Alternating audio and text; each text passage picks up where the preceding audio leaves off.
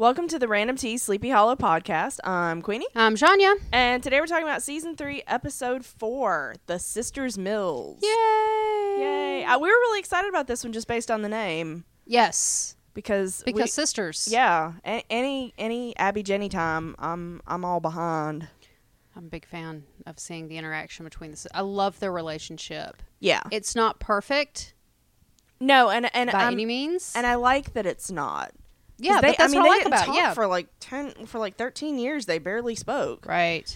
So, yeah. And I think the dynamic that they've portrayed in the show is really interesting. Mm-hmm. Because while Jenny is still the little sister, she's not the little sister. Right, and she has her own sphere of expertise, and Abby has hers. And I like when, like we saw, I think it was last episode when Jenny brought the plate for Abby to run for her because Abby's got all her FBI contacts. Yes. And I like that.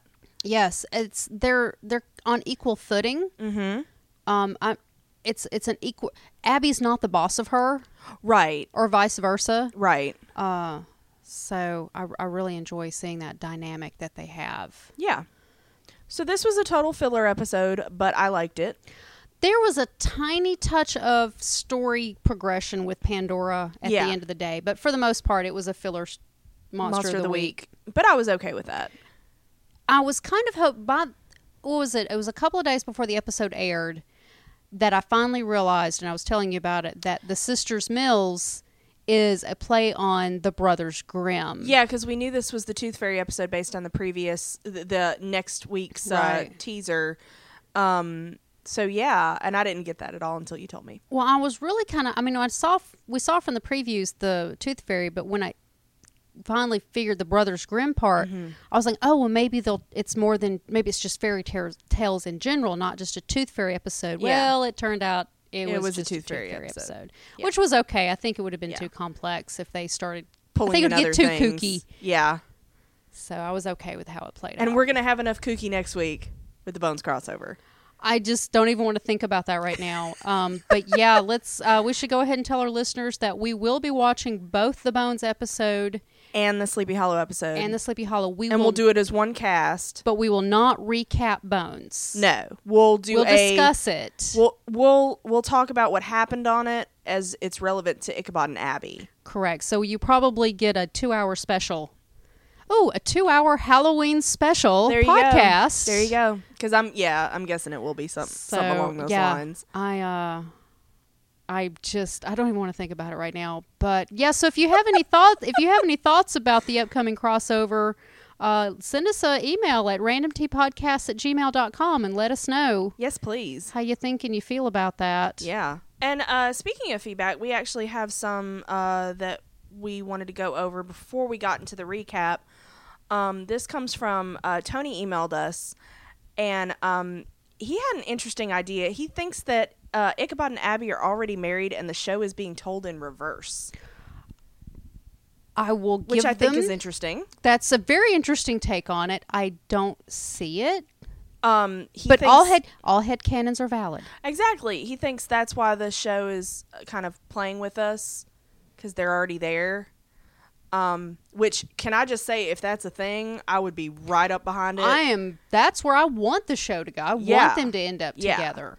But he also, he was really frustrated about the fact that, it could be a she.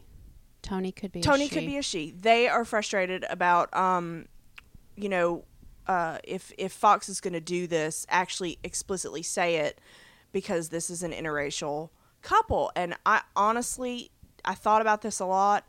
I do not think race is a deciding factor in Fox. I think because Janya and I talked about this offline, and she made a really good point. They wouldn't have cast a black female lead. No, I don't think they would have cast a black female lead across from Tom. Yeah. And then there's also, we already had Jenny and Holly together. Yeah. That's an interracial couple. Yep. This show has, in their main cast, they have 2 black women and a black man. And then, I can't remember her name, Pandora. Shannon Sauce Mom. Who is also a woman of color. And then we have Joe and Ichabod, who are white men. So they're, I don't want to say they're the minority on the show, but of the main cast, 2 out of 6 is technically a minority, which is great. I think which that's I think awesome. is wonderful. Well, and if it's one of the reasons I like the show so much is it's so diverse. Well, and when they tried to go more of the white angle, it pissed off a lot of people because people were like, we like this show to be diverse. It was John Noble and it was Katrina, and it got whitewashed a little bit for a while. It did, and I'm glad that they went back the other. I think they saw how bad that was hurting them. And Orlando was very vocal about it. He was very, very vocal about it, and he's not coming back. Yeah, but I will say, if you look canonically in the show, Abby and Luke had a relationship, and he was Hispanic, and she's a woman of color. And absolutely. Andy had romantic feelings toward Abby, and he was Asian. Yeah, so I mean, interracial couples are not unknown on this show. I don't think Fox would, or the showrunners, or whoever, the powers that be, whoever they may be, I honestly don't think that that's going to be a barrier. I don't either. Based on what we've seen so far. I have to agree with you on that. I think the only barrier is the common problem of when you have your 2 lead characters become a couple over the you want them to be together, and then when they finally are together, then it kills the show. Yeah, it's happened so many times. It's the main reason you and I stopped watching Bones. Yeah, it got really weird and boring. It killed the fun on Gilmore Girls when Luke and Lorelai got together. Yep. What was it? Moonlighting. Mm-hmm. That's the classic trope that always comes up is moonlighting. It's the moonlighting trope. Boring. Yeah, and I think that's the thing. And I also want to point out another reason why we don't feel like it's an issue is the Gotham social media outlets often use the hashtag #IcaAbby. Oh, you mean Sleepy Hollow? You said Gotham. Did I say Gotham? Yeah. My apologies. But yeah, they're like they've been tweeting #IcaAbby. They know. Yes. And Clifton Campbell, who is the new showrunner, he has been if somebody has a link to the interview, please send it to us, because I remember reading it and I can't get my hands on it, but I remember him making a comment that Ichabod and Abby were going to be a quote-unquote slow burn. Right, I think which is fine for me. Right. Oh, it needs to be a slow burn. As much as I will bitch and moan about anybody that looks at my babies that aren't my babies. But yeah. Yeah. So and yeah, because if they don't know what that hashtag is all about, then they're doing social media wrong. But I'll promise you that they have people in their marketing department who have done the research on this tag, and they know exactly what it is. And if you look at their Instagram account and if you look at their Twitter account, both have used #IcaAbby as a hashtag. In positive terms, too. Yes. Not in negative terms. So, not in a you guys are just, in a condescending, mocking kind of way. Absolutely. Now, all of that being said, I do agree that interracial relationships and people of color are very underrepresented. Yes. In television, in movies, in all walks of, and just in everything, pretty much. When we watched the Emmys this year, and crap, what was her name? Viola Davis. Thank you. This is why you helped me so much. I can't remember crap. And when she won, she was the first black woman to win in a leading role for drama. And the speech that she gave brought tears to my eyes. Oh, it was beautiful. And she's absolutely right, because the opportunities are not there, which is one of the reasons I love Sleepy Hollow. And she actually mentions Nicole in her speech. Yeah. I thought that was great. And her thank you. So, yes, it is a problem. We're not saying it's not a problem. Yeah. We're just saying that we feel it's our opinion that it's here on the show. And on this show. If I put my cynical marketing hat on don't even look at it from a social kind of standpoint and just look at it from, it would get them press. I'm not saying they're going to do it this season, but when it does finally happen, which I think it is Endgame, they're going to get press for it. Yeah. Whether it's the right move, which it is, or not, so you have to look at it from several different angles. Right. And Fox is the, and this was another thing we were talking about. If any network, it will be Fox, because they're the ones that they get hit all the time between Family Guy and a bunch of their other. Is it Modern Family? That's on Fox. No, that's on ABC. Oh, never mind. Sorry. But Fox does lots of shows where they get the letters and emails and crap from the conservatives about their garbage, which is hilarious because Fox News is a thing. I know. I don't understand that. So, I mean, if you have issues with a program, don't watch it because they know you're watching. Yeah. And, that ups their ratings, so don't. But I do. I have faith that. I do too. I think it's coming. Yeah. I do too. Yeah. Okay. So that's all of our feedback. Yep. So guys, yeah, absolutely. Send us emails again at randomtpodcast@gmail.com. That's right. So to get back to the episode, yes. I'm really excited about our director. Our director was Guillermo Navarro. And at first I was like, ooh, Guillermo. Not to be confused with Guillermo del Toro, who I love. But I was like, so I was looking at this guy's resume, which, by the way, IMDb, you suck. Once again, I had to go get this elsewhere. But Guillermo Navarro was the director of photography on Pacific Rim, Hellboy, Hellboy 2, and Pan's Labyrinth, all with Guillermo del Toro. You sure it's not Guillermo under a different name? No, he had a picture. Oh, okay.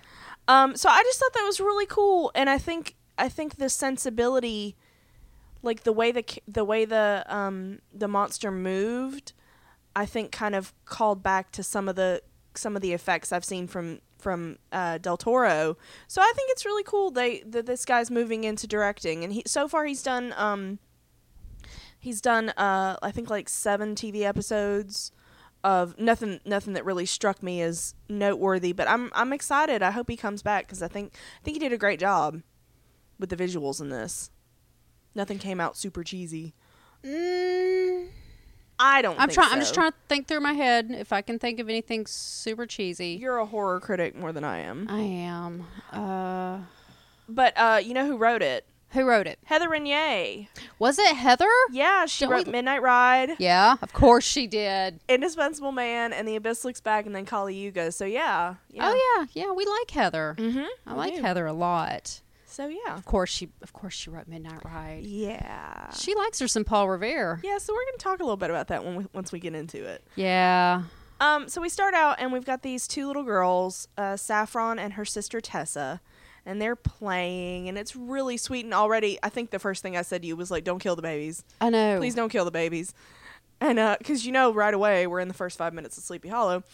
And their dad comes in and he gets them into bed and they're sleeping in the same room, and as soon as the lights are out, the older sister, she turns and sees this creature on top of her little sister. I would like to point out that thing got there like 2 seconds after Daddy shut that door. Mm-hmm. Well, it's a monster, so that was fast. And it's like sucking energy out of her face.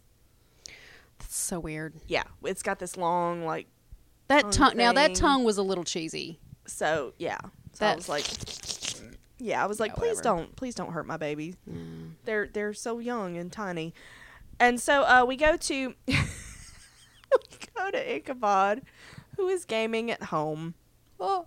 And already I'm happy. Yeah, I'm glad to see that they're pulling back details that we've seen previously. We've seen him do this before, so sure we would see. Now, if they did it over and over and over, yeah, we would get bored of it. Yeah. But and he's sucking down that soda, which we've never really seen him consume sugar. Yeah. Like this, or even really eat much of anything until this episode. Well, you know the implications for that console. Either Abby bought it for Ichabod, or Abby Games too. Well, remember, he had it at the archives. Yeah. When he first discovered it. He ain't got no money. Well, he ain't got no money. So she either bought it for him or she already had it. So either way, I'm happy. But I want to know what game this is. It's a first-person shooter. Yeah. So, and neither you or I really play first-person shooters. No, not like that. Now, we both do console gaming. Yes. And PC gaming from time to time. But I don't know what this is. And I'm assuming it's a real game because I don't think they would develop something just to not use a real game. Yeah, but at the same time, that would be product placement. Yeah.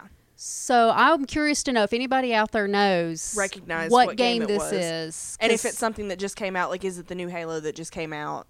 Oh, yeah, it did just come out, didn't it? And they've been advertising the shit out of it. So that's because it's not on PlayStation. It's on Xbox. So I know nothing about it. I don't like Halo, so. Okay. Because I do PlayStation. She's an Xbox. So. Yeah.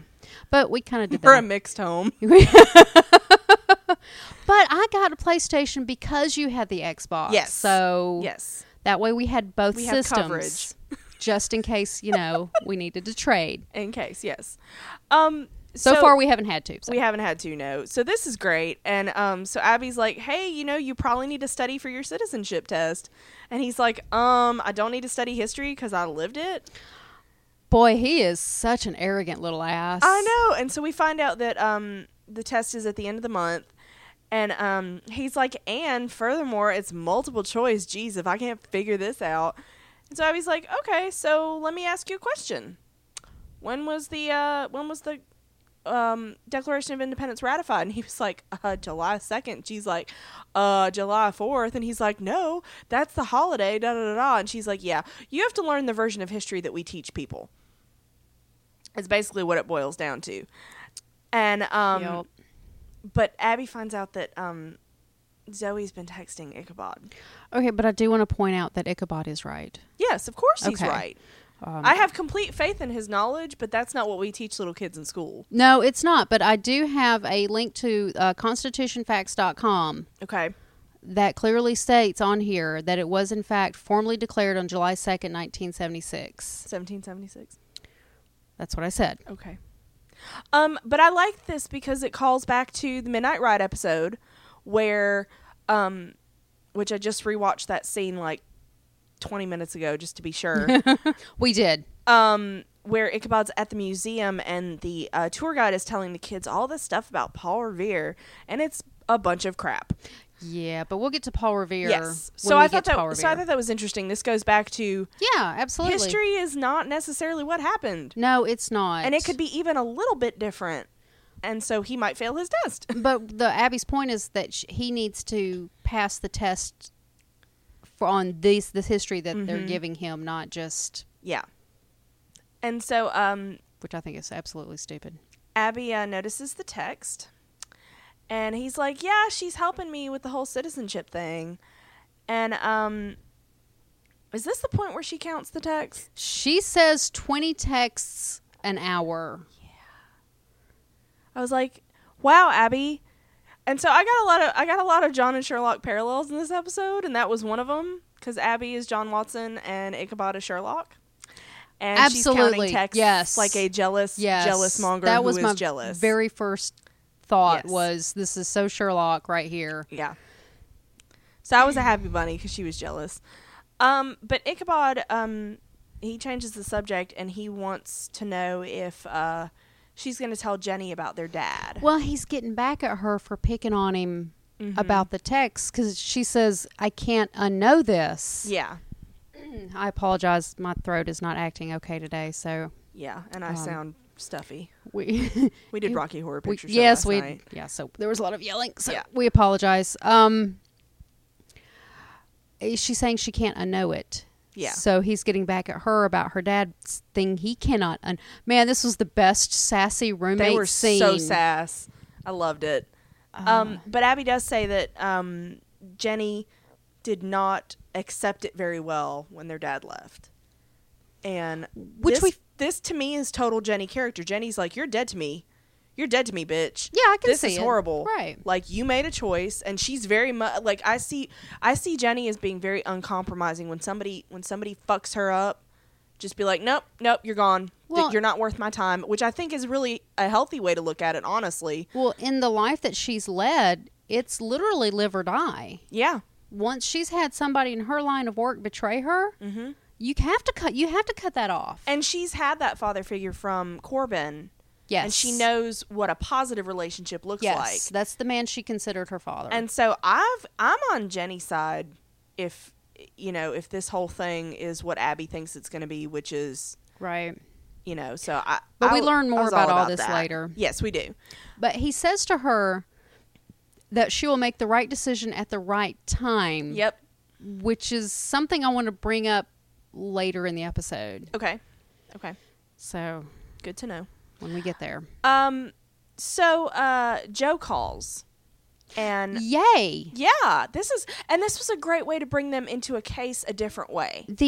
I know, because it wasn't an FBI case. Yep. It wasn't Jenny. It was Joe. Yep. So we're seeing very simply in just that, because he's not in this episode 5 minutes. Yeah. Altogether. Yeah, exactly. But we still see the interaction of Joe with the team.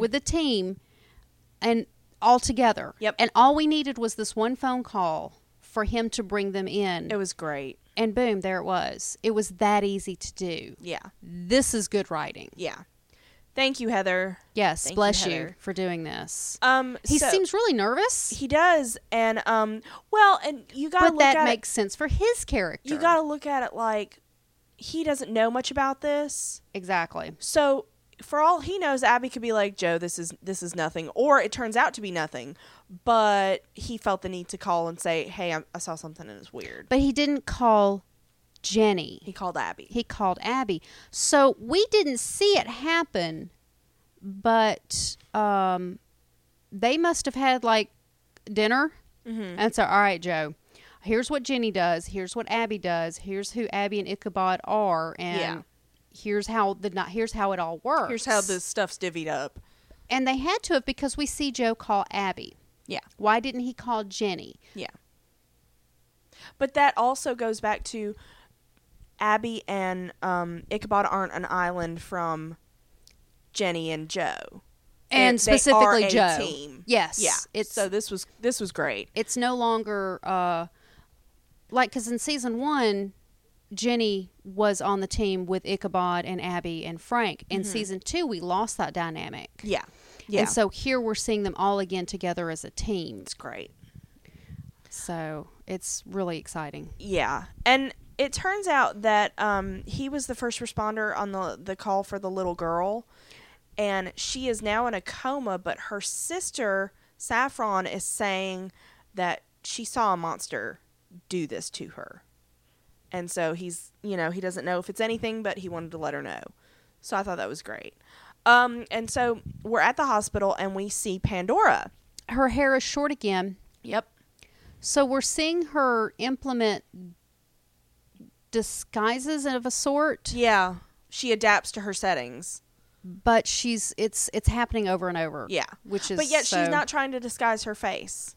No, just. And I don't know if that's a plot device or if that's purely because they don't want to use multiple actors and they have Shannon Tossman. I think it's probably a little bit of both. Yeah. That and I love her. Yeah, I do too. I think she's great so far. And so Pandora goes up to, she's dressed like a nurse, and she goes up to Saffron. Actually, you know what? She's dressed as a nurse or a doctor. She's just in scrubs. So exactly. Either one. She could be a nurse or a doctor or a nurse practitioner or what, who knows. Ever. And so she goes up to little Saffron, who's precious and adorable, and she's like, your sister's going to be fine. And at first I was like, what you talking about, Pandora? And Pandora leaves, and this is when Abby and Jenny show up. And they introduce themselves to the little girl, and it is awesome. It is so precious. You know she had to have invited Jenny Long because of the sister dynamic. Oh, yeah. That was planned. Yeah. And of course it was in the script. And I love it because Jenny gets right down on her level, like, immediately. And Jenny does that later too. Mm-hmm. I love that. Good point. And so Jenny's like, you're really brave to say anything about the monster you saw, and we want to listen to what you have to say. And so I thought that was really great. So they talked to Saffron for a little while, but afterwards we see Abby and Jenny meet back up with Ichabod, and they tell her what Saffron described. Right. They're all working together, which is what we were just talking about. Because Abby got a hold of Jenny, and they all came to the hospital together to work on this. And they, with all this that's just happened, I know in my head that when they got to the three of them got to the hospital, as a group, they decided, okay, Ichabod's going to stay over here, and we're going to let the sisters go and talk to her. Yep. But we didn't have to see it to know that happened. Yeah, exactly. because of the way the scene played out. Yeah. That's how you write a scene. And it was so great. It was so great. Because there has to be some kind of economy of time, because they do only have like 43 minutes or whatever it is for your standard hour of television. Right. So they're telling us stuff without actually having to take time to tell us, but it's working. It's hard to do well, and they did it well. Heather did very well. Go Heather. So but also Guillermo, because he directed the scene. True. And so Ichabod, of course, is like, Pandora's behind this. Well, immediately. Plot. But he also says something about this is going to spread panic, which is what she wants. How do we know that that's what she wants, though? Because we as the audience know that she wants fear, because she's growing that fear plant, and she says the word fear like 500 times an episode, but I don't know how Ichabod knows that. Other than the monsters that they've come in contact with are supposed to all be scary. But that's the whole point. Evil's scary. Yeah. If it wasn't scary and bad, it wouldn't be evil. I mean, if her job was purely to mass panic, she could let the Headless Horseman out and just start rampaging. The only thing excuse me again. The only thing I can figure is that he's saying it to tell the audience, to bring the audience along with the story. I just wish I know where that logic leap came from for him. I don't know. So, whatever. We'll just have to suspend whatever. So, the next day, Abby calls Reynolds. And she says that she is working on this case. And I'm not really sure why, but he lets her work on it. Oh, you are sure? I don't know why he lets her work on it, but I know why the scene exists. Okay. Remember, show why the hell a FBI agent is working on this? No. You remember in season 2 we kept complaining about why isn't she at work? Why isn't she working? Why isn't Abby at work? She called into work and told them, hey, I'm not coming in. I'm going to go look at this. Okay. So they're filling in a plot hole that we had problems with last season. Yeah. Because it's not necessarily the most... Right. The foundation isn't completely sound, but at least they're addressing it. Yeah, I don't get why he's just letting her. He's got a backlog. Abby, I need you to come in and work on actual FBI crap. Come on. Yeah. Not this thing you picked up and decided it's a case. Right. It didn't play through. Yeah. As well as it should have, but they tried. Yeah. So while it didn't work, I got to give them credit for letting them try to get it in there. You get a "you tried" star. So okay, I'll take what I can get. And I didn't really catch it until the rewatch, because when you watch the first time, you're trying to just watch the show. Because I try to watch the show as a regular audience the first time. Yeah, and rewatches for podcasting, so I didn't pick it up until the rewatch. But this is a detail that we asked for. That's true. It just didn't work. That's true. And so she decides to go search the house, the girl's house, with Jenny. And Ichabod gets child duty. Now, he's going to talk to little Saffron. This I don't understand. I don't either. Your child has fallen into a coma. Your other kid says it was a monster that did it to her. So you're going to let the FBI come in and search your house? Yeah. I don't get that. Your kid's in a coma. Yeah. And he's out there raking his yard? Doing yard work, and Ichabod's just randomly going to talk to his daughter without either parent present. No. Yeah. That's a little bit too much suspension of disbelief here. So they go into the bedroom, and Abby's like, oh, hey, remember, this is like one of those houses when we lived on a certain street with Dad. And one of the windows was like their porthole window. And we get some sister memories. And Jenny's like, I was too young. Jenny's like, I don't remember that. But she's like, so do you ever think of Dad? She's feeling her out. Yeah. And so, and Jenny's like, nope. And that's mutual, because I'm sure he's not thinking of us either, because he's not doing a damn thing about us. Nope. And Jenny's just purely closed off, and she's like, you know what? He didn't care about us. and she makes the comment that he probably drank himself to death. Or is on his way to drinking himself to death. Yeah. So I don't blame Jenny at all at this point. No, but the whole point of the scene, though, is Abby's feeling Jenny out. Yeah. So.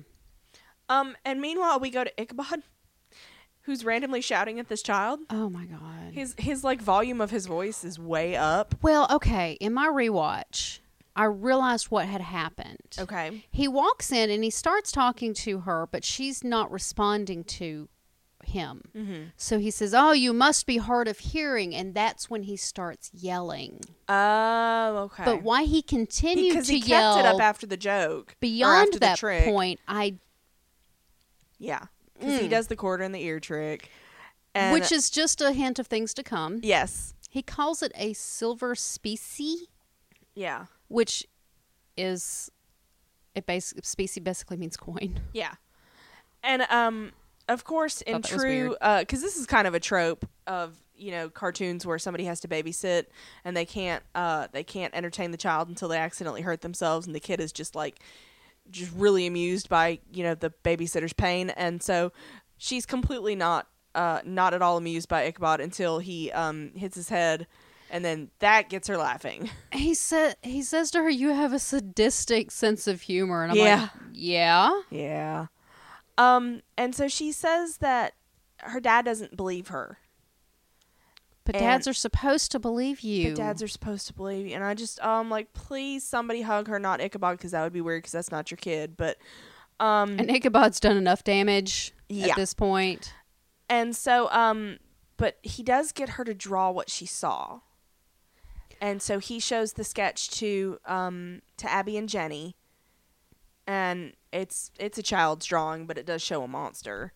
Yeah, it is. I just don't understand how. And the kid names the monster the Tooth Fairy, which I just realized I needed to point that out to explain my problem here. I don't understand how this child connected Tooth Fairy to this monster. Yeah, because it was like sucking energy out. It's not like it took a tooth or something. And now, when the dad put the little girl to bed, he said, "Hey, did you brush your teeth?" And yes, she's missing teeth, but they made no reference that she had just lost the tooth and the tooth was under her pillow. Yeah. If they had done that, I would have said, "Oh, okay, I see the leak that the child made that this was the Tooth Fairy." Yeah, because the little girl presumably just knows the Tooth Fairy from popular culture, which is, it's nice and good and a fairy and, And she's the older sister, so surely she's lost a tooth before this didn't happen then. Yeah. So I just don't see how this child made the connection that this was the Tooth Fairy. They didn't show it to us. Yeah. So I don't understand. But Ichabod talks about creepy fairy tales. Yep. Which made me think of the Brothers Grimm. Yeah, exactly. But he complains about how in Disney's Cinderella, they didn't cut their feet off. Didn't cut their feet off. And then it reminded me, this was the sick, sad child I was. You read the Grimm's fairy tales? No. My favorite story when I was a kid was The Little Mermaid. Mm-hmm. And the version, it was not, this was long before Disney did The Little Mermaid, because I'm old. And so when I was little, back then we went to the library for entertainment. We did. And no, my mom would take us to the library every summer to do the summer reading stuff. And it was just right down the road, so we could literally walk to it. But they had The Little Mermaid on audio tape. Yes, audio tapes were around when I was little. Yeah. So I would check out The Little Mermaid audio tape with the book. Mm-hmm. And would listen to it over and over and over. It was my favorite.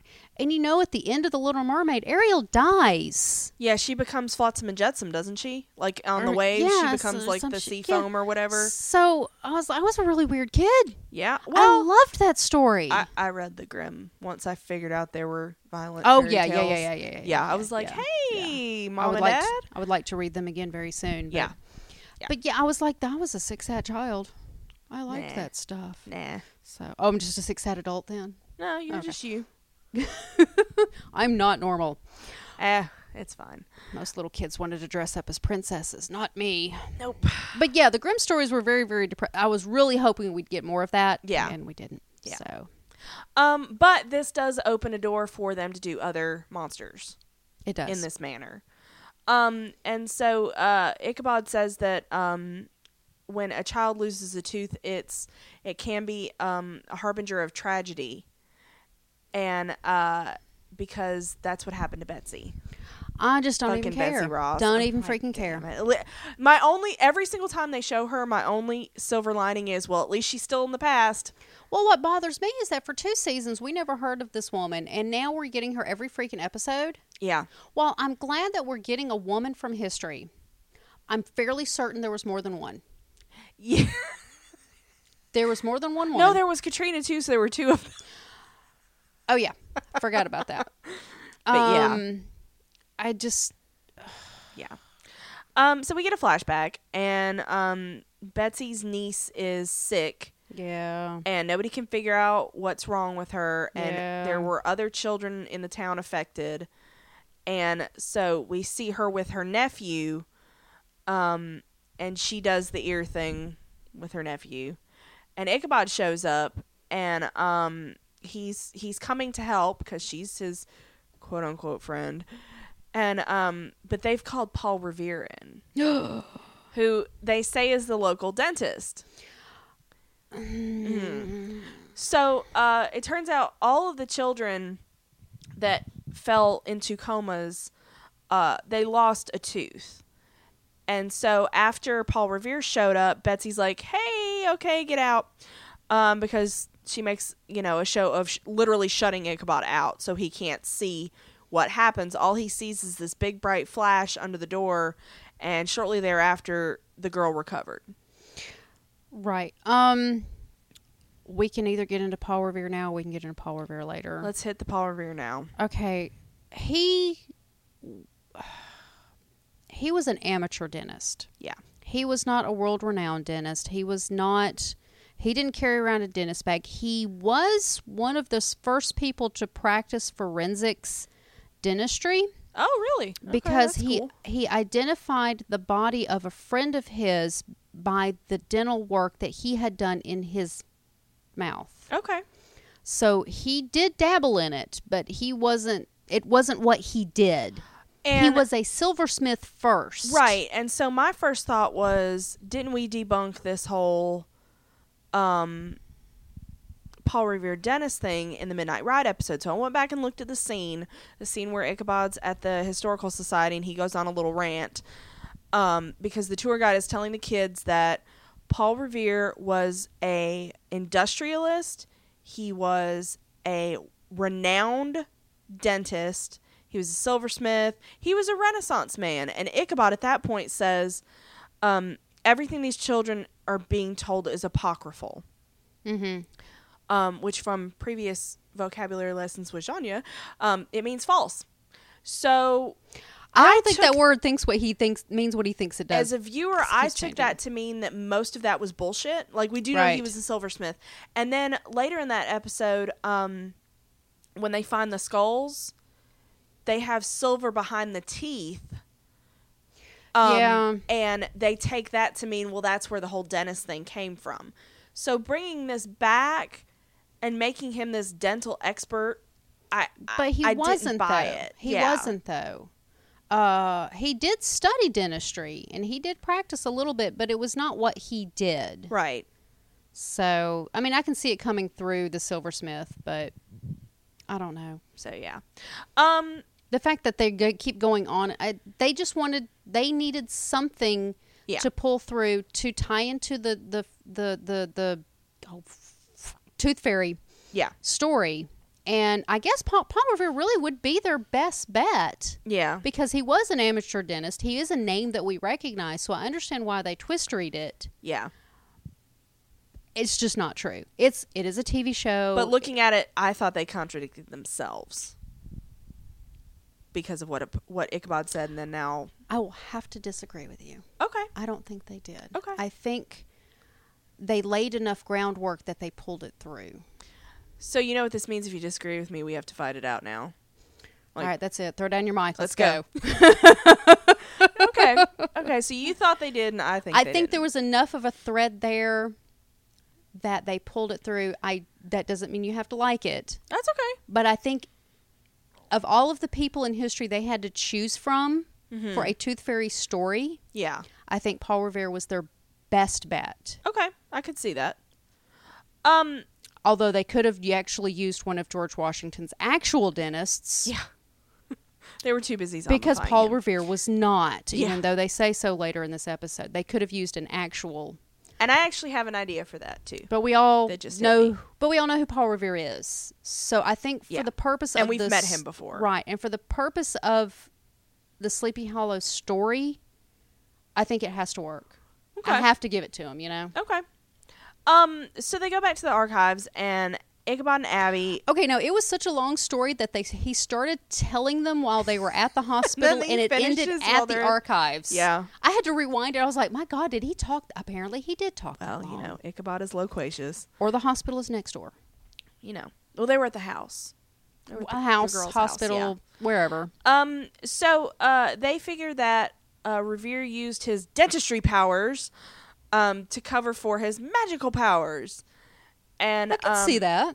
Abby's like, it'd be a good cover. Yeah, Abby's like, by the way, guess who also needs to see a dentist? One Ichabod Crane. And he's like, la, la, la. Revere was a shitty dentist, and I have bad memories, basically, is what it boiled down to. Yeah, that speaks to the stereotype of the English don't ever go to the dentist. Yeah, and that people don't like the dentist, just in general. We still generally don't. I don't, but I go. Yeah.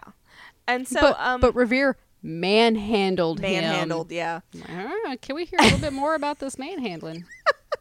So, Jenny does a search for Revere's dentistry bag, which apparently is a thing. And while Ichabod finds a reference to the Abizu, which just eats children's souls, which is fine. Okay, the Abizu is an actual demon creature. Okay, it's an legit established legit demon. It's legit. Abizu is the name. It's a female demon. Okay. But the demon was blamed for miscarriages and infant mortality. Oh. Said to be motivated by envy, as she herself was infertile. Really? Yes. That's interesting. And that's for the Near East European version. In Jewish tradition, she's identified with Lilith. Oh, okay. But she has many, many names. But pictured on amulets with fish or serpent-like attributes. She's also mentioned in the Testament of Solomon, which I thought was really interesting. Okay. But yeah, it's not. They talk about differently, like the wound of a child. But for miscarriages and infant mortality, I think you don't want to kill kids. Yeah. On a primetime television show. Yeah. So because that was my first thing when they showed kids. I was like, don't kill the babies. Don't kill them. So I can. They took a real. It's real. It's real. An actual demon. A documented mythology that's already in use and twisted it. So I thought that was kind of cool. Yeah, they say that the wound left from a tooth is like a homing beacon for the demon. Mm-hmm. And I thought this was oddly specific for mythology, but apparently it takes 48 hours to complete its soul-eating thing, and so they only have 36 hours left. Because that was around in 1 AD. Yeah. When was the Solomon Testament of Solomon written? Like a long time ago. Yeah.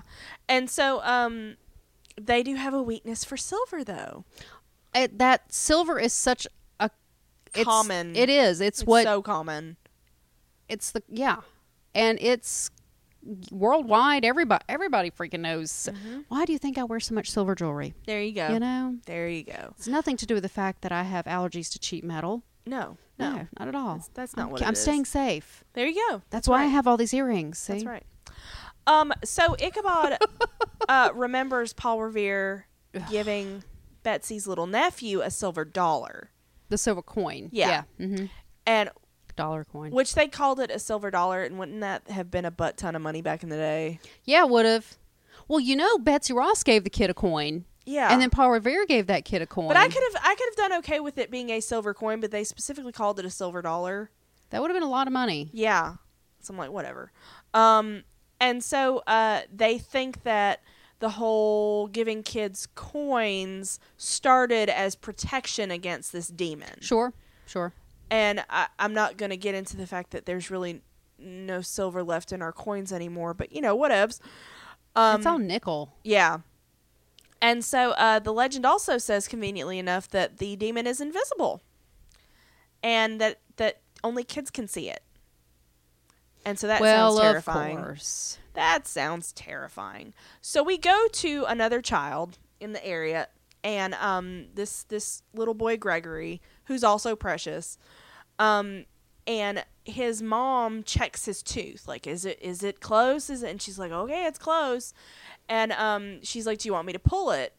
And he's like, no. No. He was like, oh, hell no. Yeah. Which I wasn't one of those kids that was like, let's yank it out. I was just like the one that like I sat there and worried at it. Yeah. Yeah, with my tongue. And so his mom leaves the room.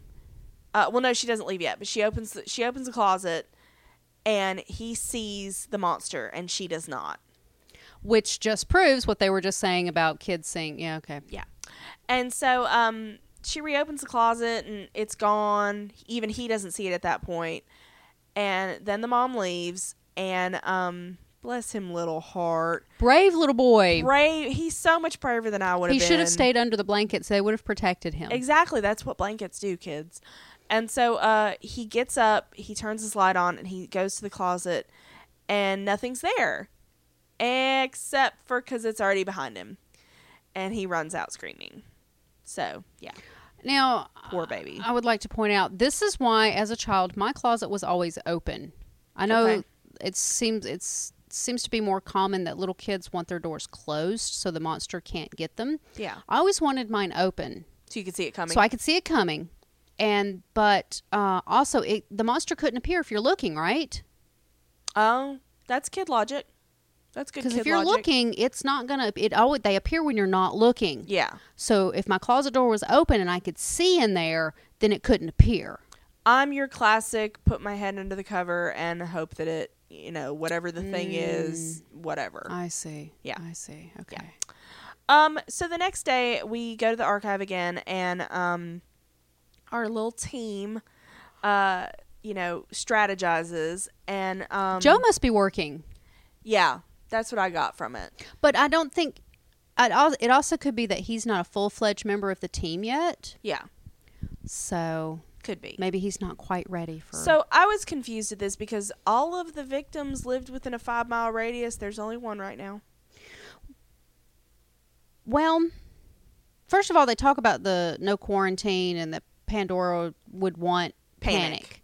Yes. So we got the panic thing again. But then as Ichabod is thinking, I think where that comes from is that he's remembering when it happened to Betsy Ross's niece. That it was particular, a cluster.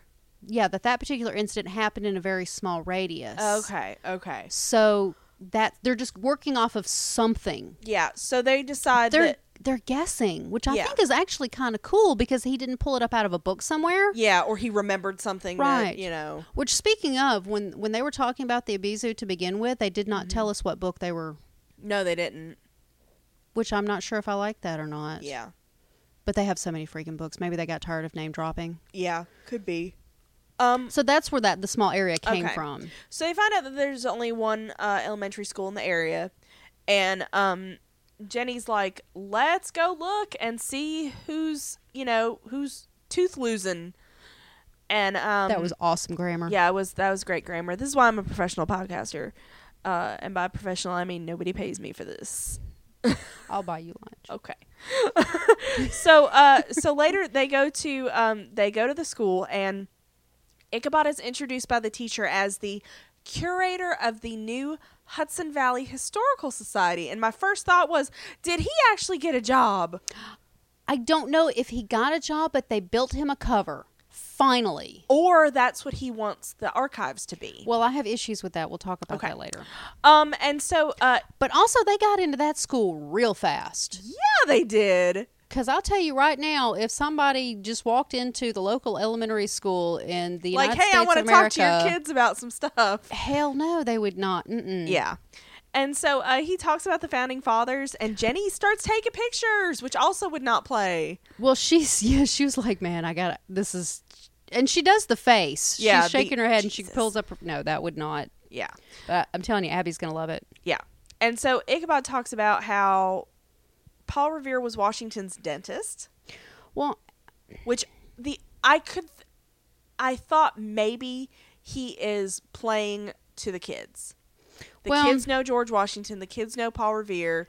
I want to talk about teeth, so let's go there. But he could have stuck with... Okay, the first thing he mentions, he talks about Washington was not the wealthiest man in America. Yep. However, I can't remember ever being taught that Washington was the richest man in America, so I don't know where that came from. Yeah. I don't remember that. Yeah. Second of all, Washington did, in fact, grow hemp. Yeah, he did. He did, and Ichabod is just totally wrong. He did not grow hemp to smoke it, though. No. He had a plantation. Rope and stuff. Yeah. It was a fiber. It was industrious. Yeah. So, yeah, he did. He just didn't grow it to smoke. Yeah. So that's totally interesting. He did not have wooden teeth. Right. That's a urban fallacy. Legend or whatever. Correct. And I've got a link to that. But, however, Washington had really shitty teeth. Yeah. From the age of 20 on, he had really, really crappy teeth. Yeah. So he did actually have a lot of, and it was terrible. I mean, I was reading about it, and I was like, oh, my God, this poor man. Yeah. Had all kinds of problems, because dentures were not really developed very well, and there are actually still some of his teeth, his dentures around. Yeah. In some museums. They were and ivory, stuff. Weren't they? Hippopotamus ivory. Oh, there you go. Some of it was made out of actual human teeth. Yeah, it was pretty disgusting. Creepy. And it fit really badly, and it would make his mouth hurt, and it was just a problem for him his whole entire life. But Paul Revere was never, ever Washington's dentist. Yeah. So... and so he real smoothly is like... So there was no reason for him to bring up Paul Revere. Yeah. There we go.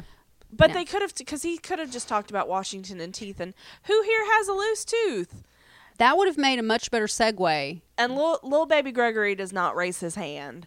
And the students leave, and the teacher thanks them, and I'm like, he told them nothing.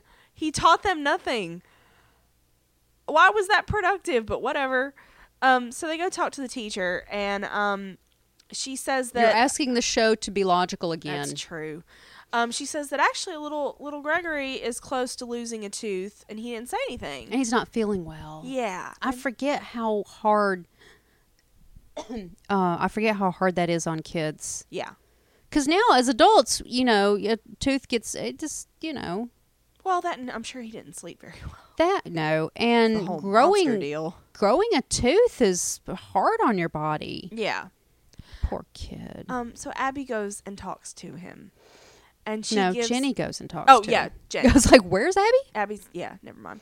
Jenny goes and talks to him. I think Abby's at work. Probably. Because she's not here. Yeah. And so she gives him a silver $1 as protection against the things that only he can see. You understand? And I was like, oh, that was great. And she's down on her knees. She's down on his level again. Yep. I love that. And so Gregory leaves, and Abby tells Ichabod that they need to watch him. Jenny. Why do I keep saying Abby? It's even in my notes as Jenny. Oh, no. I just really like Abby. I'm just digging the whole Jenny Ichabod thing going on here. Excuse me. And so... So we have 2 kids. Yep. To watch. And they found out that Paul Revere's dental bag, because apparently that's a thing. Which, by the way, just a minute ago, I tried to do a Google search on Paul Revere's dentist. It's not so much as the thing. The only things that came back for it were this episode. Yeah. So. Okay. So apparently it's at the Colonial Raleigh Museum, and Abby is trying to get her hands on it. And Ichabod's like, we need to get a silver weapon to kill it because it's got a weakness to silver, and so we need a silver So they're weapon. hoping something's in the bag. But he uses the same cover story, and I'm glad that they're doing that they're giving him a cover, a hard cover. Yeah. The one that I'm hoping they'll use it again and again. Yeah. But he changes it to the Hudson Historical Society and Armory. Well, the archives is in the old armory. That's what made me think that's what he wants to turn it into. I think that's great. Okay, sure, that's what he wants to turn it into. They lose their base. Here's my problem. Ichabod does not own the building. No, he does not. And even if he does get it historical status, that doesn't mean he has heard over to, That doesn't mean he gets to do with it what he wants. That's a good point. Because it still belongs to the sheriff's department. Yeah. They have not cleared that up yet, and I'm going to fight it. Okay. Because there's a stupid headstone in that damn graveyard that they still have not cleared up. You thought I forgot about it, didn't you? I did not think you forgot about it. So that while it's great, yeah, they're screwing themselves again. Okay. I don't like it. So they go back to the archive, and this is where Abby's, they find Abby on the phone trying to finagle the bag out of this museum. She is, okay, call it like it is. She's trying to bully them. She is, because she's using her, cop bullying skills, and Ichabod's like, let me handle this. And so he takes the phone, and he's like, hello! And he's using his big old Britishness. And he's like, I'm the curator of this, Hudson Valley Historical Society and Armory, and we want to use the bag for an opening display and blah, blah, blah, blah, blah. And he gets it. Yay for him. Yay for Ichabod. Do you have a quill? Do you have a quill? Yeah. Oh, my God. I'm like, Peter Quill? No. Wrong show.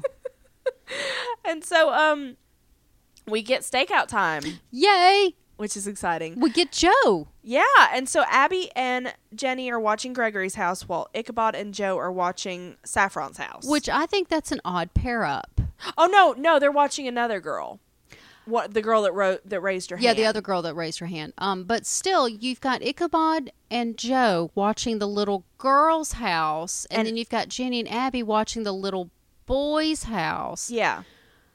Which I can understand why they had, story-wise, I can see why Jenny and Abby were at the boys' house, because that's where the monster is, and that whole thing had to play out. But that's backwards. Yeah. You put the men on the little boy's house, or am I being sexist? I don't know. Because the whole thing is, I don't know what they think they're going to. Well, I don't know what they think they're going to do when something happens, because that could go so south so quickly, because Abby's the only one with a badge that can maybe potentially explain her presence. Yeah. But also, wouldn't you have put Jenny and Joe together and then Abby and Ichabod? I think they did that on purpose, honestly. Well, they had to have the whole Joe-Ichabod scene. And yeah. So... Yeah. They're mixing it up. They are, and they're mixing it. It's kind of like in Cabin Pressure when John Fenimore said he made a very deliberate attempt to mix the pairs up in certain episodes because it's a different dynamic. Yeah. So, Okay, all right. I'll leave it alone. So, they're going to watch this other little girl. So they've got, Logic. Sorry. There you go. And, they're talking to each other, and then Abby signs off, and Ichabod gets another text from Zoe Corinth. And boy, they're talking an awful lot about this. Yeah, and Joe's like, hey, just word to the wise, the Mills sisters, man, they will try to matchmake your ass. So there's a history of the girls matchmaking Joe up with women. So I'm really hoping that this is telling us that we're not going to see Joe and Jenny hook up. Yeah. He is their little brother. Yes. And Ichabod's like, no. She's just my citizenship person. And he's like, relationships are complicated. And Joe's like, yeah, you're overthinking things. I have a prediction. Okay. I don't think that anything is really going to come out of the relationship between Ichabod and Zoe. I wanted to call her not Caroline. I don't think anything's really going to come of it. Yeah. But I do think she's going to be in danger before the season is over. Okay. One of these monsters of the week is going to go after her. Is going to go after her in some form or fashion. That's where I see her character going. That's what happened to Caroline. Mm-hmm. But I'm hoping they don't kill her. Yeah. Because they killed Caroline and they killed Katrina. Yeah. So let Ichabod have an independent friend outside of the group, but don't kill them off. Yeah, don't make it like if you sleep with Sam Winchester, you die. Oh my God. You notice he hasn't hooked up with anybody in a long time. Yeah, he hasn't. So, anyway. So, yeah. But that's my prediction that this relationship will never solidify. They'll play at it. Better not. It won't. So I'm telling you, it won't. Okay. They'll play at it because they're talking it up a lot. And this is it is fun from a standpoint of I get to see Abby be jelly. Yes. And I'm like, and we get to see jealous. and we get to see Ichabod be embarrassed. Yes. Which is a lot of fun. Yes. But I don't think it'll go anywhere, and I think she's going to become probably closer to maybe the end of the season. Uh-huh. She's going to be in danger. Okay. But I'm hoping they're not going to kill her off. It's been done. So that's my prediction. Yeah. Okay. There it is. So you got it on the record. There it's at. It's at. So we go to Gregory's house, and he has this babysitter who is a typical teenage, I just want to talk on the phone to my boyfriend. And he wants not text? Yeah, I know, right? Kids these days. And so he's like, he wants her to watch TV with him, and she's like, give me 10 minutes to finish up my call, and then I will take you out for ice cream. I think that's reasonable. It is. Now, I understand he's scared and there's an actual monster, but I think that's a reasonable because he's at the age she doesn't have to watch him every waking second. Right. And I think I would give her 10 minutes for ice cream. Yeah. Hell yeah. Hell yeah. Yeah. Ice cream sounds good. Ooh. So we go we go back to Abby and Jenny in the car. Food sounds good. I'm sorry. Abby's like, hey, I found Dad. Okay, so. And Jenny's like, hey, I found him 5 years ago. So here's where I wanted to point out. Okay. Way back at the beginning.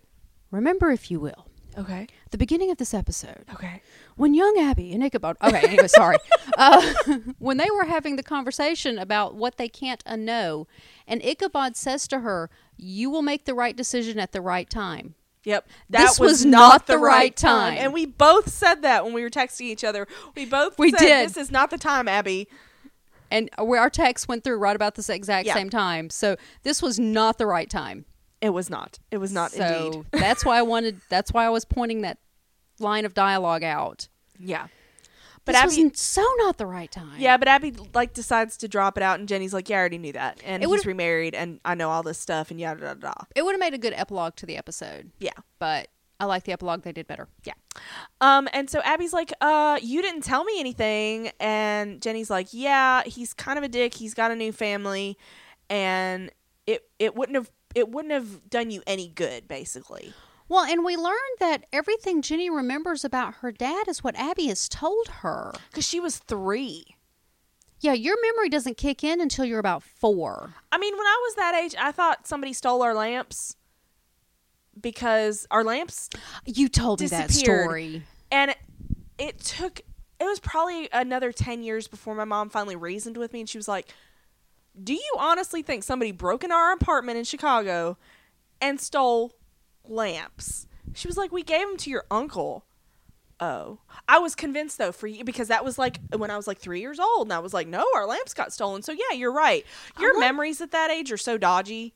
I wonder where you got the idea of it being stolen. The concept of something being stolen at 3 years old. Yeah.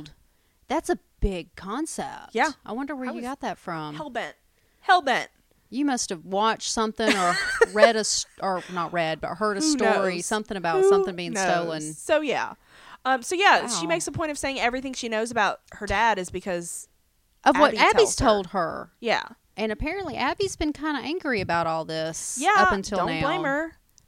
I think this asshole deserves none of their time. They are way too awesome to waste their time with somebody like that. Well, for the longest, after watching this episode the first time, I got to thinking, oh, they have a brother. But then I realized it's a stepbrother. Yeah. So he's not blood related, so he's not going to become part of the prophecy. Because that was my original thought. Well, if they have a little brother, maybe they're going to try and find some way to pull him into the whole prophecy thing. But if he's a stepbrother, maybe not. Yeah. So we see, we go to Gregory and we see that his tooth starts to bleed. Yeah, he takes a drink of water and the tooth. Which is kind of a cool effect. I know it was a practical effect, but I kind of liked it. But and the kid so had fun the with monster enters the room. Poor little kid actors. Poor little baby. He screams and he runs outside. And of course Jenny and Abby hear him and they run they run to help him. Now, you know, a lot of times when they have child actors in something scary, they don't tell them what the story is. They have no idea. They have no idea. Yeah. No. Yeah. They just go in and they shoot the scene and they give them ice cream and they go home. The kid from The Shining had no idea what was going on. No clue. He was just riding around in his trike and playing with these two little twins. Had no clue. No vision. Yeah. So I think that's good. Well, they have to. Yeah. And so he brandishes the coin, and the Abizu does like retreat. Does react. Yeah. It like recoils from it, and man, this little baby Gregory, he goes after it. Bless him. And he's a brave little kid, though. He is. He's instructing Jenny and Abby where to aim at him. Yeah, I hear him scream, don't they? He can see it. Yeah, because they run over and okay. Because he can see it and they can't, and so Jenny decides to she accidentally hits a sprinkler. Yeah, she chops it. Yeah, and it manages to show where it is because the drops fall on the monster. Yeah, and so I think that's interesting. They get Gregory inside, and Jenny sprays it with a garden hose to get a good look at it. So I thought that was really smart. But I thought it was really convenient that the little kid Gregory goes back inside and the babysitter's like, let's go for ice cream. And I'm like, that gets him out of the house and away from the monster. I'm like, wow, that was really convenient. But wow, they sure still set it up. They still filled out that plot hole. Yeah. Bless you. Heather, thank you. Heather, you're doing great. Thank you. And so this figure emerges and it knocks Abby down. It's that, okay, let's talk about the monster. Okay. While the CGI effects were really good, and some other people in the world, it might actually have been kind of creepy. That particular style of monster is so done with the backward bending, that crab walk kind of thing. And I think part of that had to have been practical because there are people who can do that. Yeah, but it's just so done. Yeah, I wanted to laugh at it. I was not scared. I'm sorry. It was just weird. It's very trendy, I guess. And so anyway, Jenny gets knocked down and Abby goes to help her, and she ends up stabbing the Abizu with the silver blade, but it doesn't really do anything. And so the Abizu knocks Abby into a tree and it scampers away, literally. And Jenny runs over to Abby, who is unconscious. I noticed, and this, maybe it was just my ear, and I don't know why this is important to me, but we call her Abby. Yes. Jenny was calling her Abby, I think. Okay. I don't remember that, but then again, I'm just like, my baby. I want to replay the scene for you. Okay. And when we do, when we're finished recording, I want you to tell me if you hear it or not. And I want to know if any of the listeners heard it. Okay. Her pronouncing it slightly Specifically different. in that scene. Specifically in that scene, whether or not Lindy pronounced the name differently. You think she maybe reverted to a childhood pronunciation of That's Abby? what I want to know. Okay. We'll see if I notice it too. And I would like to know if any of our listeners out there heard it too. Okay. Abby. Okay. As opposed to Abby. Yeah. So, anyway, so Abby's hurt pretty badly. Abby's in the hospital. I need more Ichabod in the hospital with Abby. We see, because Ichabod's always the one getting hurt. Yeah. That poor guy. I know, right? So Jenny and Ichabod are in the hospital, checking on Abby, and Ichabod is the one comforting Jenny, which I think is nice. Well, Abby's gonna be fine, and they're not in their dynamic. She's the sister. Yeah. He's just a partner. Yeah. So, but she's the quote unquote strong one. But I think it's nice because Jenny is not a two-dimensional character. She's not. She's not the strong female archetype that doesn't feel any, remorse or whatever. Right. She is visibly shaken. She's got tears. Obvious tears in her eyes. She is almost frozen in fear. Yep. At this point, which I thought was great. And Ichabod's being the strong one. But he wants to go research some more. He wants to keep fighting, which I think is part of his personality. Yeah, knowledge. He's got to have knowledge. He wants to fight this thing to help Abby. But when he says to her, your duty in this battle is now to heal. And you noticed he had tears in his eyes. He had teary eyes, too. It was beautiful. But yeah, you're right. He's like, okay, so we were wrong about this silver thing, but we need to do some more research. And this is when... and it's what Abby would want him to do. Yeah, exactly. And so this is when a little Saffron comes in, and she tells Jenny, she's like, the doctors don't think Tessa's going to wake up. And she, of course, blames herself because she's like, I'm the older sister. And I thought this was interesting because this is older sister talking to younger sister, even though Jenny's a grown adult. It's an interesting dynamic that they did there. Jenny's the little sister. I see what you did there. And so Jenny's like, you know what? You just need to think about all the times you've had with your sister, the good stuff. Think about the good stuff. And you're going to have. She keeps it present tense. It's not a past. Yeah. And she's like, your sister loves you, and there is nothing any monster can do to change that. Which I thought was nice because Jenny doesn't give her this, we're going to save your sister, she'll be fine thing. But she just tells her positive things, not platitudes. Right. And I think this was a really sweet scene, and they talk about sisters.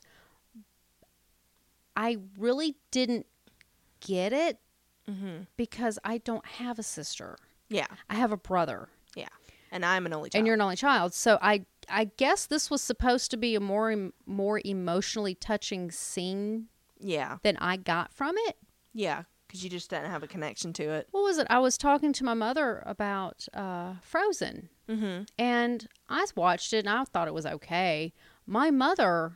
got really wrapped up in it. And I was discussing it with Mom. I was like, I didn't really feel that with it. And Mom said to me, she said, it's because you don't have a sister.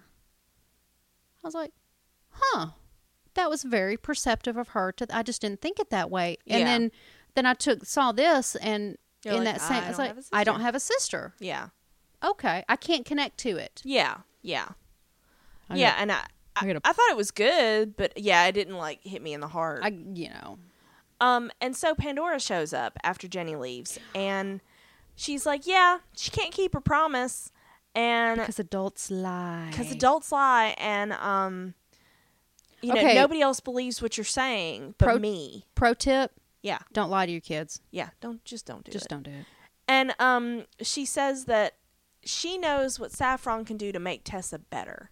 And then she gives Saffron this silk pouch. The little gold pouch. I didn't realize until later. I thought she wanted Saffron to put a tooth in it. Yeah. But we see later, I think she's giving her Tessa's tooth. Okay. Or tooth. But they didn't make that clear. No. Because, again, they didn't show us Tessa's tooth to begin with. Had they shown us that little gold pouch under Tessa's, or Dad putting it under Tessa's pillow. Something to tie it. So it makes me wonder if they filmed it and cut it out for time.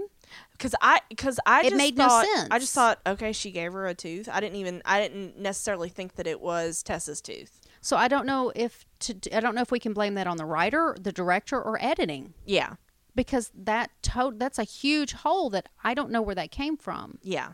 So we never see Saffron with a loose tooth. We saw Tessa with missing teeth. Yeah, but we don't know how recent that was. Yeah, it just doesn't. Yeah, it doesn't play. So Jenny goes back to the archive where Ichabod is rooting around in Paul Revere's dental bag. Well, I'm taking this because Jenny got up and left Abby. Because originally she was like, I need to stay here. But after talking to Saffron, she's like, I need to get up and fight for Abby. Because she's my sister and I need to save her. Exactly. And I need to keep fighting for this other sister too. Yeah. He realizes that the tools form some kind of transformer version of a weapon. Sure. They all start fitting together, and I'm like, whatever. And at this point, the whole Paul Revere thing is just whatever. And so he tells Jenny, he's like, I saw this the flash that we saw. He explains to her, I saw this flash of light underneath the door, and Jenny's like, you know what? Silver nitrate makes a flash. Thank you. Jenny came up with an answer. I love it. And it was sciencey and it was great.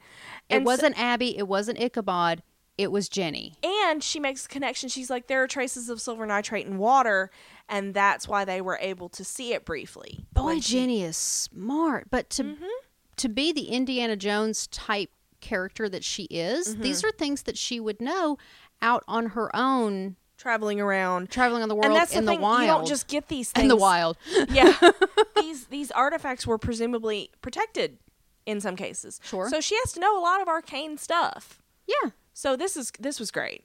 And so but just the fact that it was Abby that came up with that answer, I applaud you, Heather. And so Jenny's like, okay, we have a weak spot now, which I think is great. And so we go back to the hospital, and Pandora visits Abby. And as Abby's waking up. Now, I think when she walks into the room, she's humming another lullaby. The tune sounded really familiar, but I couldn't pick it up enough to name it. Okay. I would have to listen to it over and over again. And it wasn't, because it was someone humming, I couldn't Shazam it. Yeah. Or anything. Yeah. It won't pick up humming.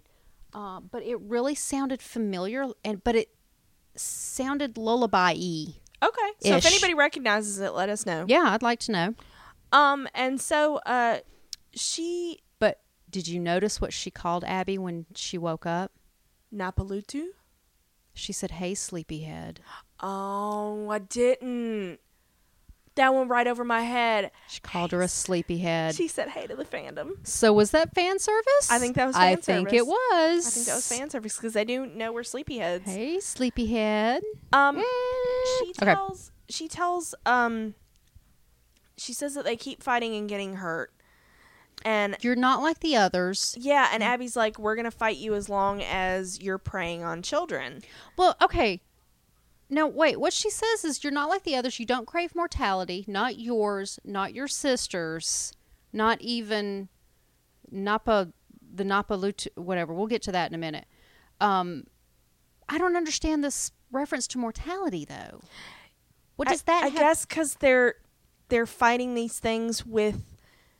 rather than just self-preservation. Right, but why does that matter to her?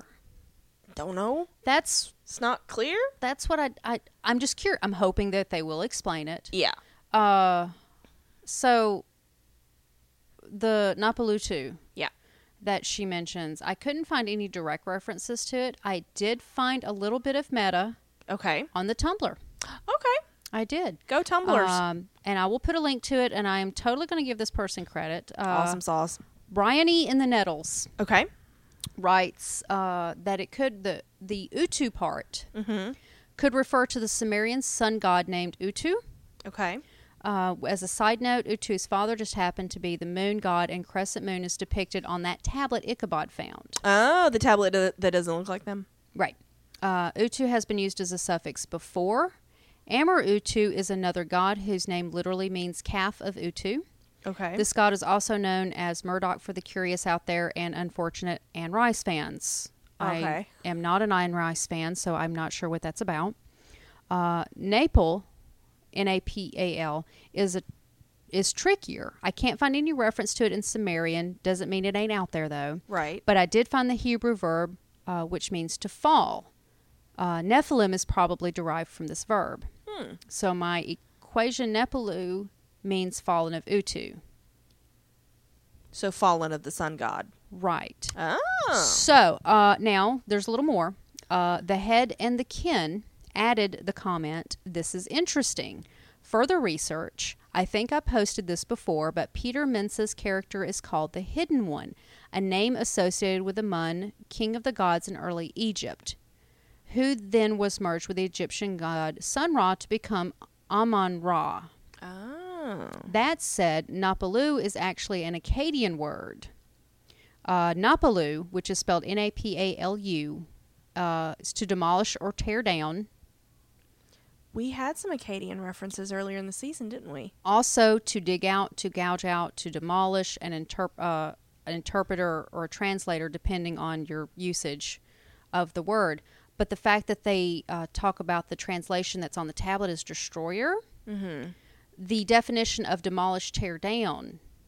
And the tablet was supposed to be some form of Akkadian, wasn't it? Sumerian, which Sumerian and Akkadian are very... Yeah. They're very close.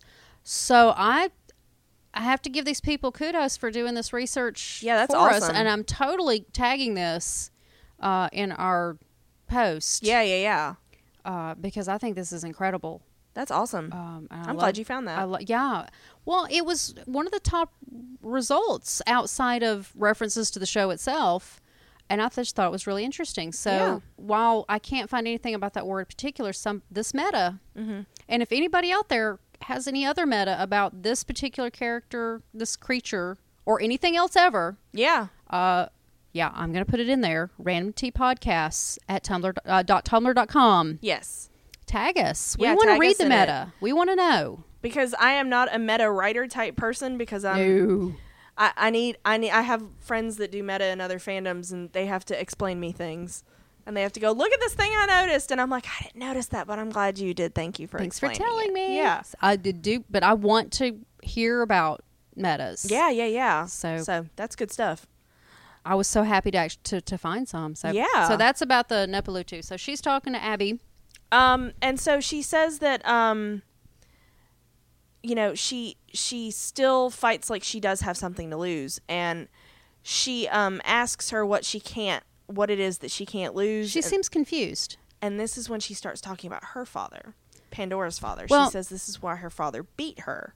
Mm-hmm. And when, he tired of it, he sold her into slavery.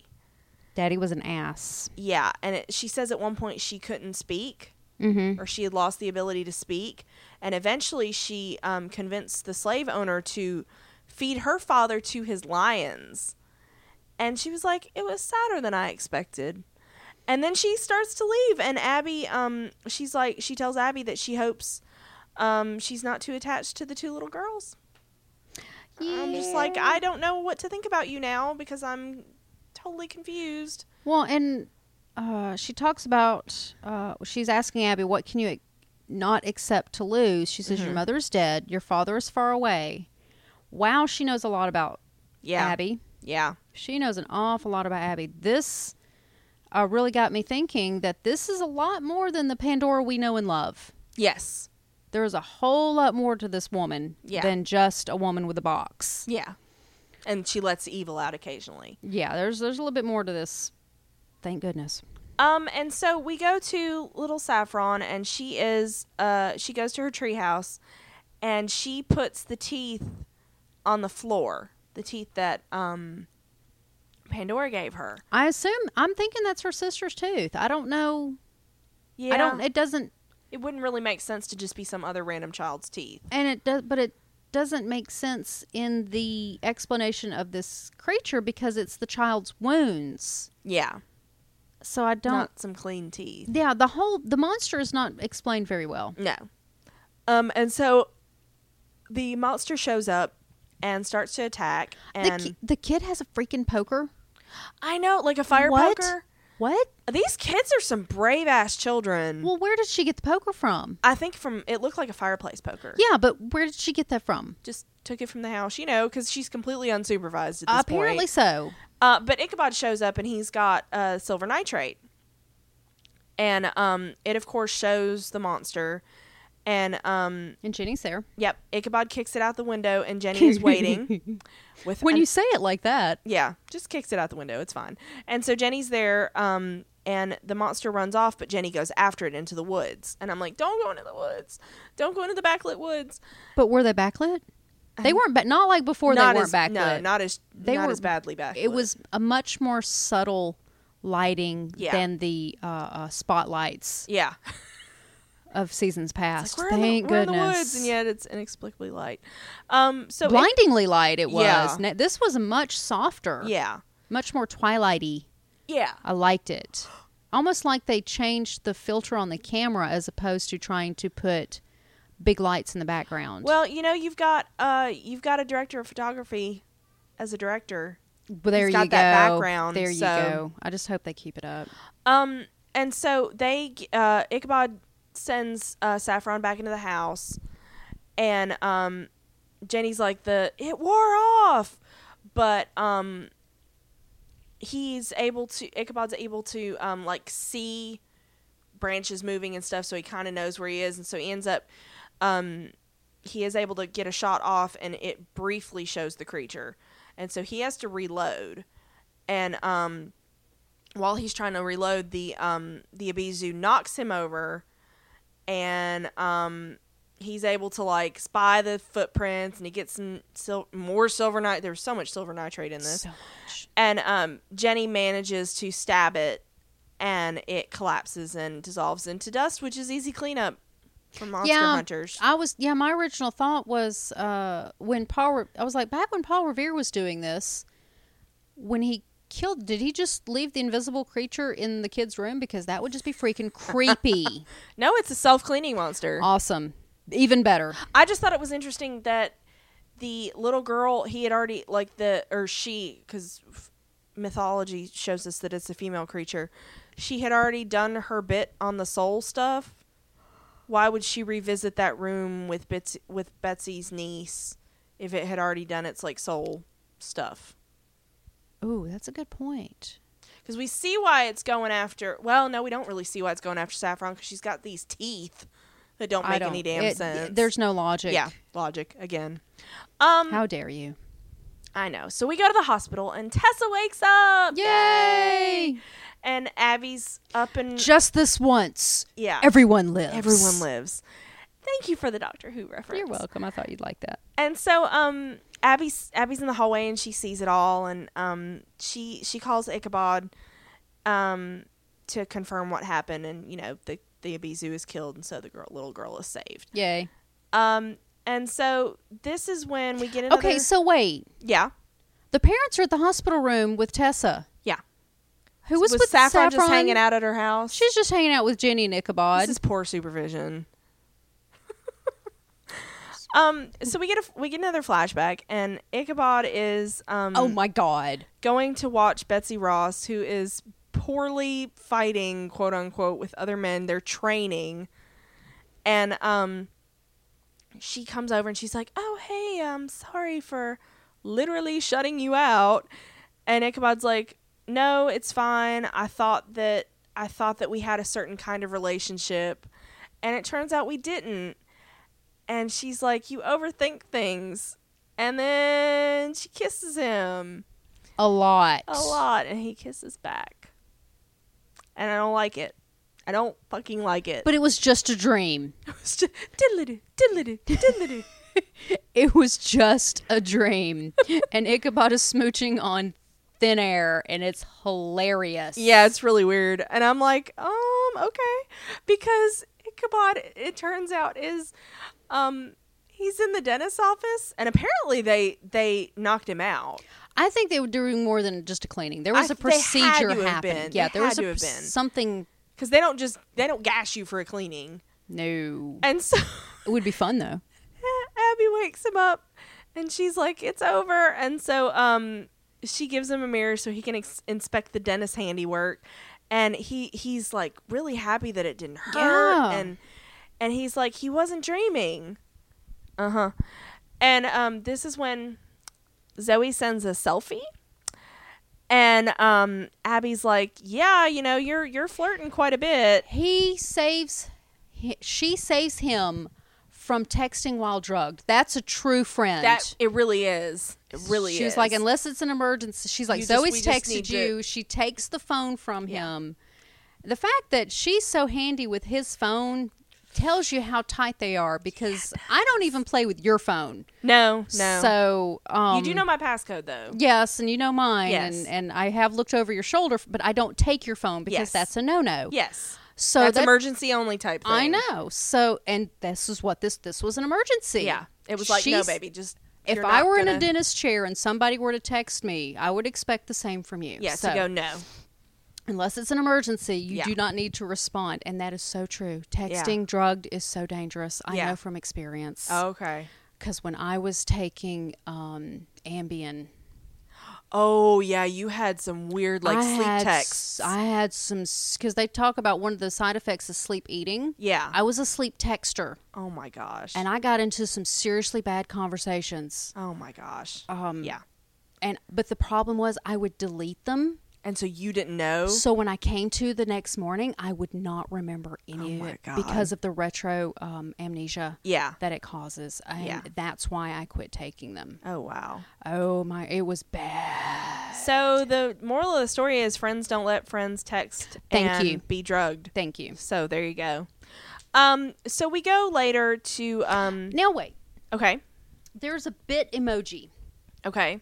And Abby's like, you made a bit emoji, and she shows it to him. Yeah. And he looks at us, I'm adorable. Yeah. Which was absolutely great. Because you're precious, Ichabod. He is a precious, precious cinnamon roll. So I had to, that's an actual app. Okay. Bitmoji. Bitmoji. And you can go and make an avatar of yourself. Okay. And it's frightening. Okay. It's a real thing. All right. Are you going to link to it in the show notes? No. Okay. But you can search your local app store for it. It's I believe it's Android and no, it's in Google Play and the iTunes store. So okay. I found it. I did not download it. Okay. I did not. So we go to Jenny and Abby, and they're talking about the Sophie Foster who took the shard, or she didn't take it for very long. And so they didn't we already know her name? Yeah, but this is Jenny telling Abby. Oh. Jenny hasn't filled Abby in on. Cool. And so they've also learned that someone named Atticus Nevins paid Sophie. So he was the one that commissioned the job. And Jenny does apologize. She's like, I'm sorry, I didn't tell you about Dad. And Abby's like, no, it's okay. And she tells him that no fight will ever keep them apart again. And I'm just like, my babies, my sweet mill sisters, I'm so glad they have come so far. They're actually talking, I know. And Jenny's like, so do you want to talk to Dad? And she's like, yeah, Abby does. But she doesn't want to mess up his new life. And Jenny's like, the only thing that matters is that we have each other. Aww. I'm like, oh, I'm so glad they have reconciled in such a great way. Dad's not out of the picture. Yeah. There's I'm worried Dad is the one that hired Sophie. That he's using the Atticus name? Mm-hmm. Yeah. And I'm worried Sophie's somehow related to them. Because they wouldn't have. I'm still worried about that. They wouldn't have brought up the whole Dad storyline unless it had a tie-in somewhere. And why did they bring Sophie up? Why couldn't they have just have been in the same conversation? Yeah. Yep. Because it could just have been the only Dad thing in the episode could have been that Jenny also knew.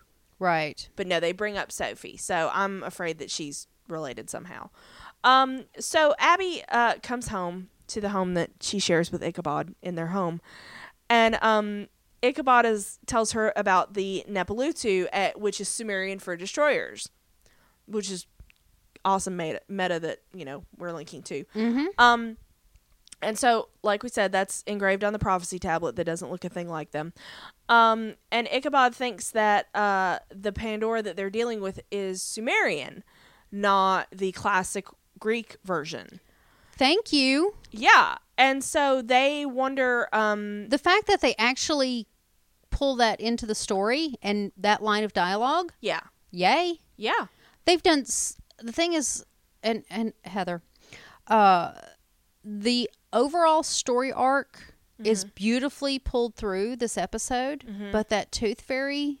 Yeah, it's so the details confusing. And the logic leaps around that have been confusing. Yeah. But yeah. And so they wonder what the hell Pandora's up to. And so we go to Pandora in her weird ruins. And she is watching what you call split screen. I called it, what was it? The split screen, like water view or something like that. Oh, crap. Fountain view. I'm going to pull up my text. Because she's watching Abby and Ichabod, but it's not them together. It's like a picture of Abby next to a picture of Ichabod. And we get another blossom coming out on her tree. Another fear blossom. That's us talking about Assassin's Creed. But yeah, it was cheesy. I thought that effect was cheesy. Split screen puddle. Split screen puddle. That's what I called it. Yeah. Not near as exciting in hindsight, but yeah, it was the split screen puddle, which I thought was really crazy. So she's watching. That's creepy. Yeah. Wow. I know. Do not want. Yeah. Like, do you tune in when they're on the toilet? That's weird. Stop doing that, Pandora, you perv. Or in the shower. I know. Totally. She's doing it when they're in the shower. So yeah, like I said, overall, I think the overall story. I think if you look at it too close, that's where you start scratching your head going, wait, that doesn't quite make sense. Right. But you're right. It's the stuff around the Tooth Fairy. Yeah, the Tooth Fairy itself, it's almost like the story was there. Yeah. And I'm sure Heather has it all written out. Mm-hmm. But they had to cut for time. Yeah. And for other story that was more important. But I was very intrigued by Pandora's story. And I wanted to know more. Yes. Already, I was like, okay. She became more interesting. Yeah. I mean, she's taunting them. So, she used to be a human. Apparently. If she's not now, because she's hella powerful now. And she feels pain because she was beaten. Yeah. And felt the anger towards her father about all of that. So, but how did she become who she is now? Yeah, exactly. So, I'm very interested to find out more now. Really interesting. More so than I was before the episode. So, they did a good job. Yes. I want to, I I've been very much like, okay, whatever, Pandora. Yeah, I want to know more about her. So I thought it was good. I enjoyed it. Yeah. I think I had said everything I had to say during the episode. Okay. I think I did too, because we talked a lot. Yeah, we did. So we do want to hear from you guys about various and sundry things. So you can email us at randomtpodcast@gmail.com. You can find us on the Twitters at randomtcasts. Or you can get us on Tumblr at randomtpodcast.tumblr.com. Absolutely. You can tag us. Mm-hmm. It'll be awesome. Great. And to make all of it simple, you can also find all of that information on our website at randomtpodcast.com. And they can also find all our other podcasts on that website as well. Wow. Because we also do Gotham. Yes, and we're also doing Agents of S.H.I.E.L.D. Mm-hmm. And Marvel Cinematic Universe movies. Yes, and we also have the random movies thread that's for things not Marvel. Because really that's all the categories you need in life is Marvel and not Marvel. That's all there is. And we just released our podcast on Shaun of the Dead. Yeah, for Halloween. That was our Halloween thing. So go and listen to that and check it out if you like scary stuff, because it's not scary. And coming up soon, what do we got? Agent Carter. Yay! I'm so excited. That'll be fun. And like we said at the beginning of the cast, next week will probably be a long one. Yes. Because we're going to be doing the whole crossover. Yes. So send us your thoughts. Yes. I'm just stating for the record, I think this is kind of going to be a train wreck. It's going to be terrible. I think there's going to be some cool moments, because we saw in the previews that Abby and Booth are going to be together, and then Brennan and Ichabod are going to be together, so you got your brains and your brawn. But I think we'll get some fun little character interactions. Yeah. But I think overall it's going to be a hot mess. It's going to be so messy. That is my prediction. Yes. I agree with your prediction. Okay. All right, you got anything else? Nope, I'm good. Thanks for listening, guys. Thank you, guys.